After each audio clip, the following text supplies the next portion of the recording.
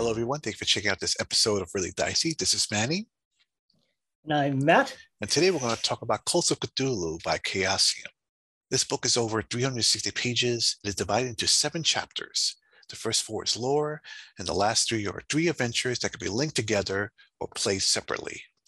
This book opens up with a mature content warning, so these pages contain themes of coercion, abuse, violence, murder, assault, moral corruption, and sexual activity. Certain cults of today and historically are horrifying, let alone what's in this book. So make sure you have that session 0 with your players. Yeah. Yep. Good point. Good point. This is really hardcore stuff. Beautiful book. Yes. As most things that they put, all the books that they put out, really gorgeous to look at. Some wonderful art.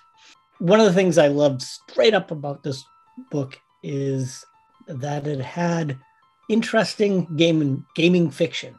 I don't know if I've mentioned this before, but I tend not to like the gaming fiction that you find in gaming books. I don't know why. It's just usually of a pretty poor quality, and I usually skip over it. Just as a pet peeve, I really hate it when they bury necessary rule mechanics or stuff you need for the game inside their second-rate fiction. But anyway, that doesn't matter because this fiction was actually really good. I actually really enjoyed reading this fiction. So another thing that I really loved about this book was how closely tied it was to the source material. The Cthulhu cult, or possibly the Cthulhu or different cults, it's a little vague, are only really mentioned twice in Lovecraft's writing. We have the Call of Cthulhu, right? And we have Shadow over Innsmouth. And beyond that, there's just little hints. But this book really dives into that and pulls out all the information it can out of those 2 stories. Lots of this book is based directly on what a character in Call of Cthulhu tells us. There's this member of the Louisiana swamp cult called Carlos, and he's interrogated, and he tells us our best information about the cult.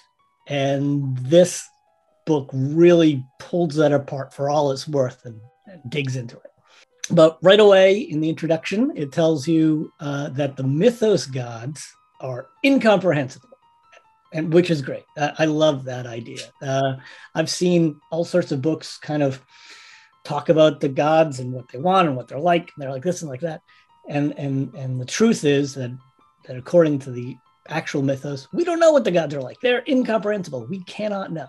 So, the book says, well, how do you write for the gods? How do you write about Cthulhu? What does Cthulhu want? And their answer is, you don't. You don't write about Cthulhu. You write about Cthulhu cults, because the cults are human. And the cultists are recognizably, even painfully human. They have motivations that we can't understand.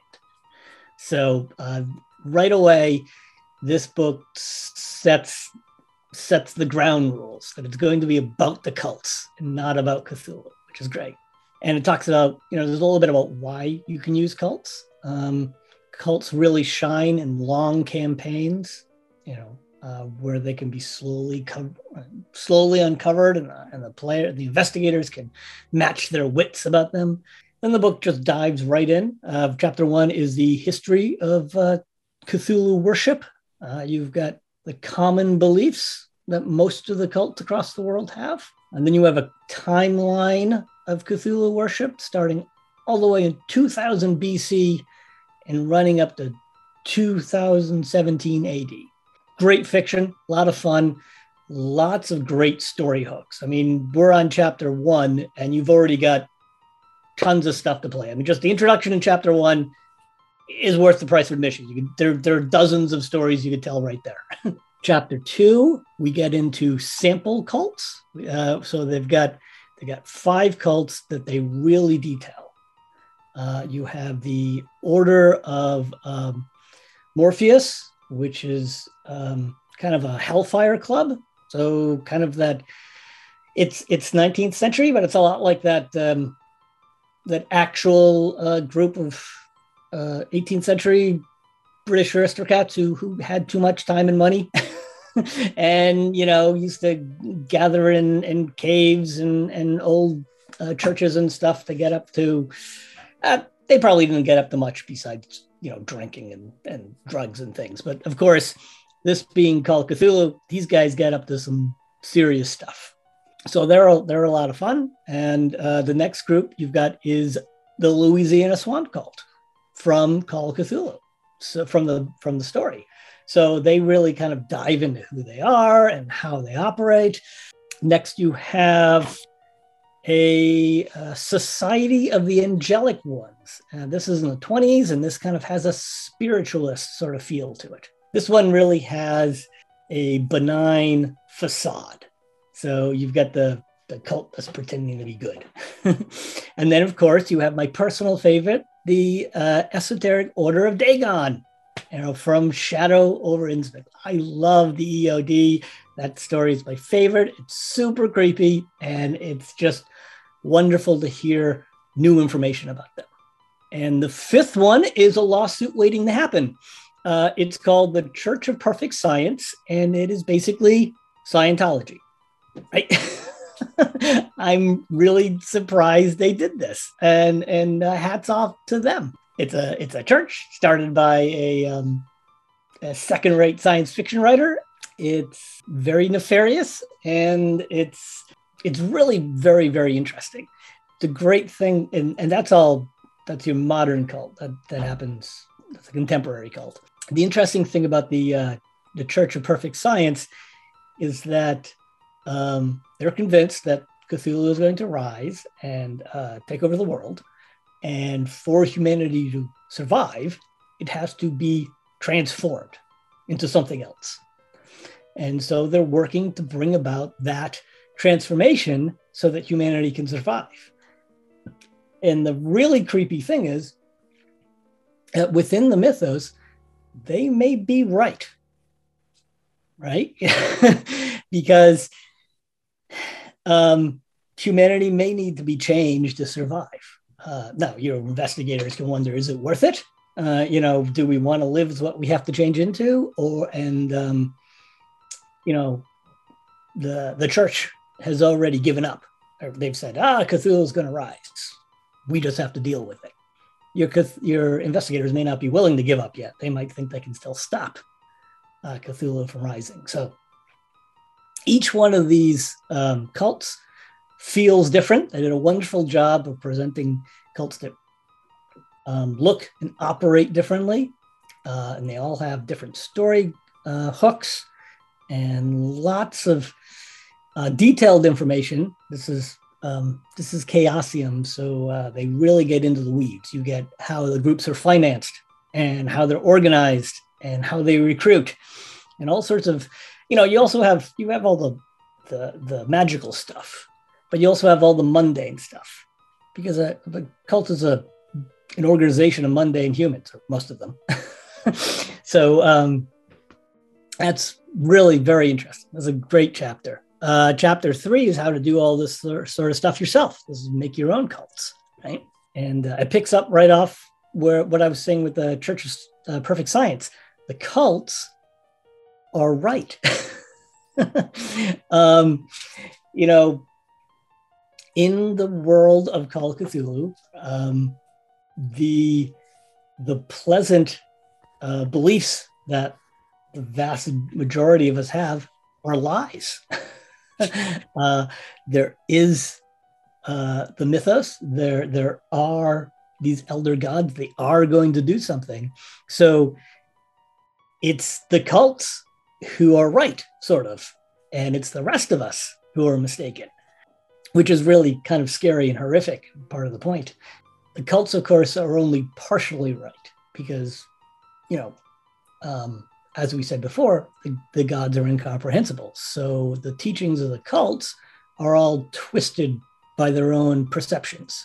So the cults don't have any of the truth. They just have bits and pieces. So it's all very confusing, all very vague, all very horrific, all very Cthulhu. It's great. So the chapter then goes on to explain to us that the cultists not only are human, but they can be well-meaning, ordinary people. That they can be mistaken. They can be duped into this. At the lower levels in a lot of these cults, they're trying to do the right thing. They're trying to help, which should give your investigators pause before they shoot them. So that should make things a little more interesting. Of course, cult leaders, practically by definition, are evil and or insane. They've, this book makes, of course, great use of the sanity mechanic. And you can see that the lower levels of a lot of the cults have, good solid sanity. And then the higher they get, the lower sanity they get. And then the leaders often have no sanity at all. The book next talks about the uniqueness of the Cthulhu cult, as opposed to the other cults that are in the mythos, like Shub-Niggurath or the witches cult or all those other gods. And here again, they go right back to Castro's words from the Call of Cthulhu. They kind of break them down.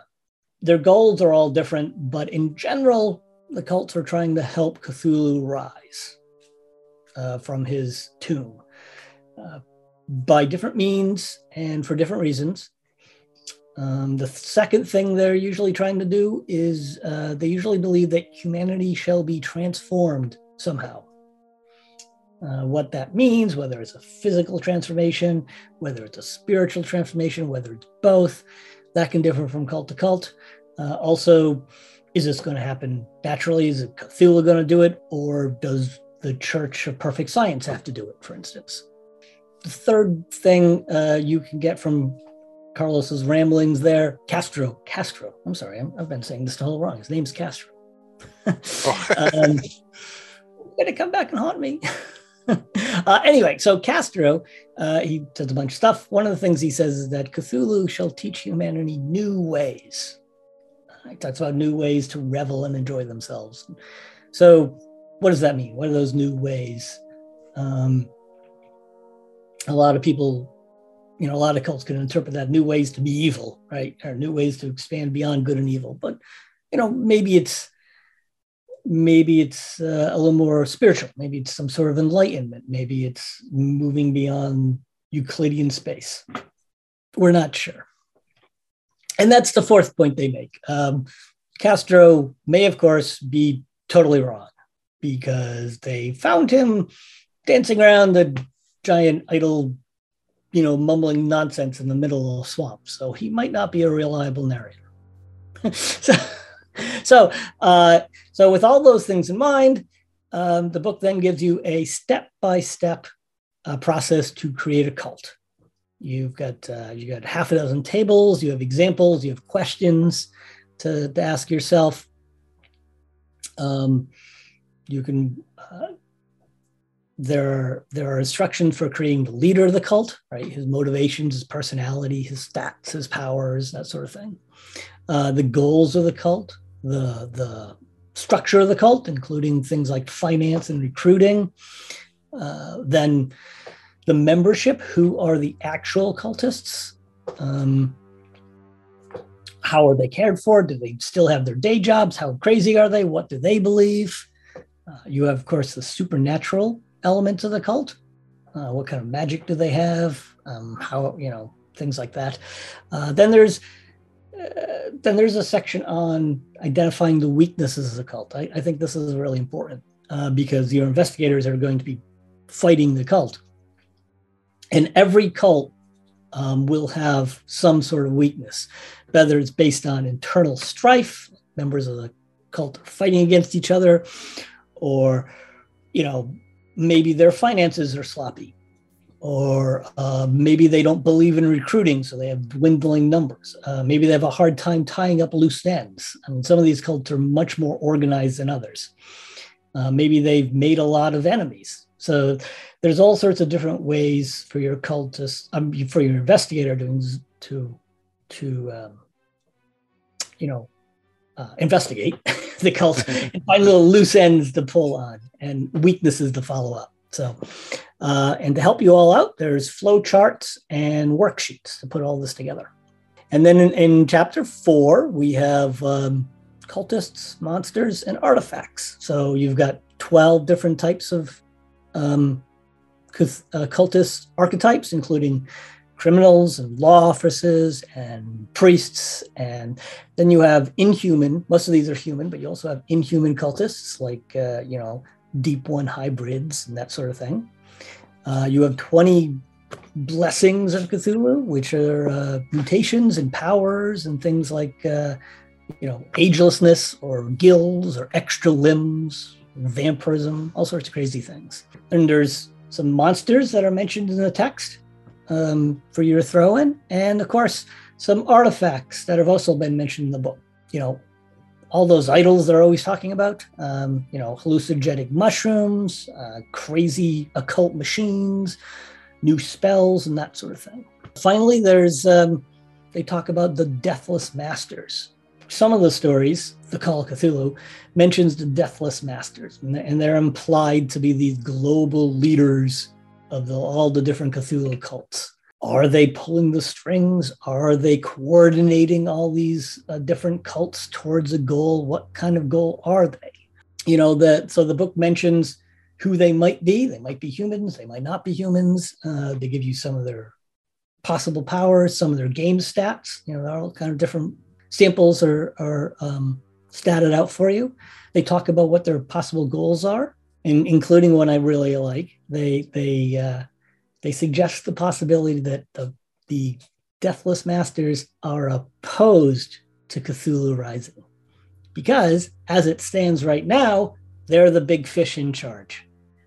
So maybe they want to keep things as they are. They're in control of the cult, and they make sure that they don't actually succeed. And then again, maybe there aren't any Deathless Masters. This is all left open to the keeper. You can play it the way you want to. It's a great book that gives you lots of different ideas and ways to implement them. And then, of course, we have some wonderful scenarios, which you read, Manny. Yes. And you have most of your sanity left, so tell us about them. I fooled you too. Well, before I talk a bit about the last 3 chapters, I do want to say that they are all excellent pieces of fiction. These tales are horrifying and disturbing. I can't imagine keepers not being thrilled at some of the scenarios in each adventure. And each adventure does a great job in trying to capture possible choices that investigators may make. Even some of the sections that are dead end story-wise are detailed out very well so that keepers can get the adventure back on track. I will do my best to be spoiler-free, but don't be fooled by the short synopsis I share about each story, for each one has lots of twists and turns that will make M. Night jealous. And all 3 adventures have cults connected to it in some way. Chapter 5, Loki's Gift. This story takes place in late 19th century London. The son of a wealthy man commits suicide, throws himself out of a window 3 stories up. Lord Richard Gladstone wasn't very close to his son, but he always seemed happy, and his suicide made no sense to him. And it's your job as investigators to find out what happened as you explore the world of the upper class. I can't say no more, except if you like the themes of John Carpenter's In the Mouth of Madness, about where the line of art and insanity lie, then this will excite you. Chapter 6, Angel's Thirst. This story is the most adventurous of the 3, in my opinion. This adventure takes place in Los Angeles in the 1920s. Now, imagine this. Your investigators meet a young woman trying to find her father, a taxi driver who has disappeared. His taxi was found abandoned, and the police are too busy trying to deal with the mob to find him. But in her dream, she could see him telling her not to find him, that he is trapped in some strange city, and that monsters will get her if she doesn't forget him. And the plot gets deeper, and I'll leave it at that. Chapter 7, A God's Dream. This story takes place in modern-day Chicago, and is the most surreal of the 3, dealing with witches, time travel, strange worlds, and more. The most I can say without spoiling it is that an investigator needs the players' help with something he saw on the walls of a house, and when you go meet him, he's gone. And when you find out what happened to him, there's no way he can be there. That's all I can say without spoiling it. Oh, that sounds great. Yeah, all three adventures are excellent. A God's Dream, in my opinion, is the hardest to GM out of the three stories. Not because I think it's hard, in the sense of the rules or the stories are too difficult to understand, or I feel that experienced GMs will understand this. I just think that this is a story that your group has to get it, like has to get your vibe. You'll understand your level of horror and be comfortable with it. Because out of the three, in my opinion, this story creeped me out the most. And I can't say why. You're gonna have to read it yourself to find out why. What element I mean by that, but I can't say no more. Again, you can play each of these separately, but the adventures offers ways to keep them linked together if the keeper and their investigators prefer that. Again, all three adventures, excellent. It seems like each book they put out gets better and better story-wise. These were excellent. These were great. Excellent. No, I love this book. I love cults. Just because the creatures of the mythos are so deadly that you can't fight the creatures. You kind of have to fight the cultists. And so I love this look into cults. If I had a complaint against this book, it would be that it's only Cthulhu cults. There are so many other cults. Like I mentioned Shub-Niggurath. I love the Black Goat, witches cults, and Yog-Sothoth and all those other cults. But maybe that's another book. And, I could hardly ask them to add 300 more pages. So I always felt that in Call of Cthulhu that, there's monsters in there. There's the gods. But it's the humans that work for them are the most scariest thing about the adventures. So I'm glad that this book is out there to help keepers kind of flesh out some of their adventure ideas. Yeah. Well, it's a great book. And if you're a keeper, you should definitely pick this one up. Yes. A big tentacle up. Well, everyone, thank you for watching. Let us know if you've read the book. Let us know what you think in the comments below. Stay safe out there. Have a good day.